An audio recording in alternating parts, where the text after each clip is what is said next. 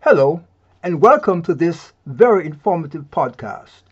My name is Dr. Ivor Livingston, and I am the president of Stress Health Solutions International, which is the parent organization under which this podcast resides. Billy, who is a member of the organizational team here at Stress Health Solutions International, will present the podcast. Enjoy. 7 ways you are your own worst enemy and what you can do. Do you have a certain health issue that prohibits you from eating sugary foods? Yet, you do it anyway. Or maybe you have to turn in a project by the end of the week, though you keep dragging your feet. How about when you know you have to wake up early for work or school, but keep watching TV late into the night? Why do we do these acts of self-sabotage? The sad truth is that it's actually more common than you realize. And it's often brought on by previous missteps in life or existing fears and insecurities.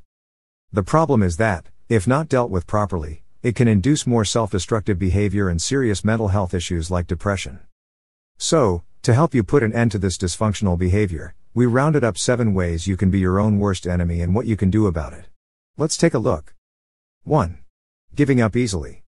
Everyone makes mistakes and faces dead ends in their lives. Yet, rather than seeing their failures as the end of everything good in life, they see them as an opportunity for learning that can bring them closer to their goals. Think of it this way. You can either try and risk failing or give up and not do anything at all. But keep in mind that if you stop trying, your odds of success go from 50% to 0%.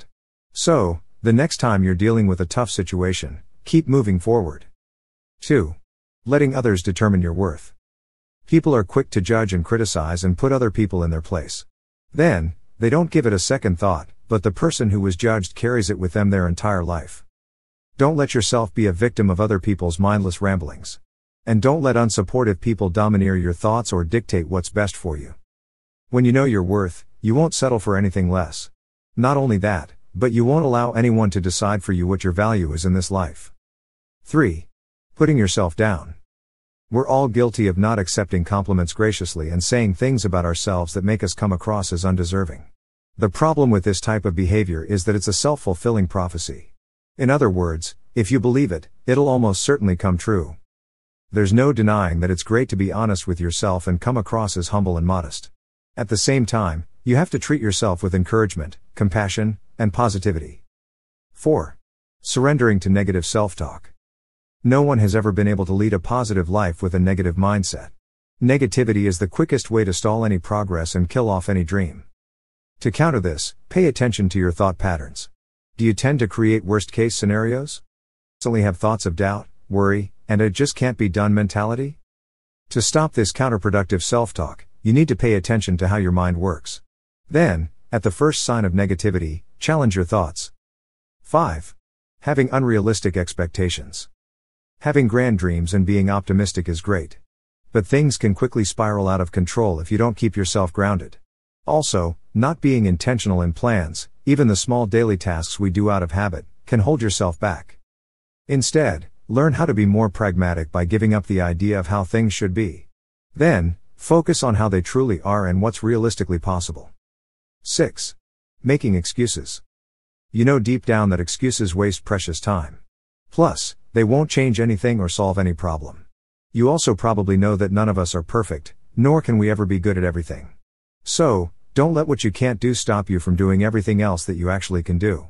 And you'll never know what you're capable of until you take that first step and try. What you should do instead is work on your ability to hold yourself accountable. With practice, you'll understand that fear is normal. The next step will be to teach yourself how to stop making excuses and start building a sense of trust and reliability in yourself and others. 7. Comparing yourself to others. Whatever you aspire to become, there will always be someone who has it or is better at it.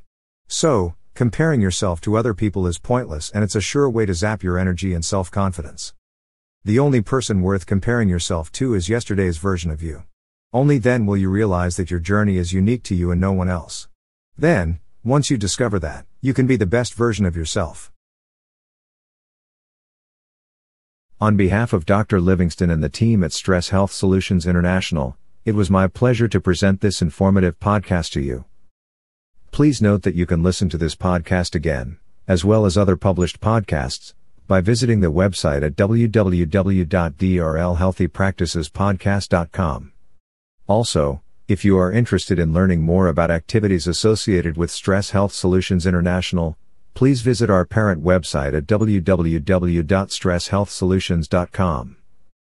As a very important disclaimer, the primary purpose of this and other podcasts is to provide general educational information on health and related subjects. These podcasts do not provide medical advice or services and, therefore, all listeners should consult with their medical and other qualified personnel for advice concerning medical advice and services that they may need.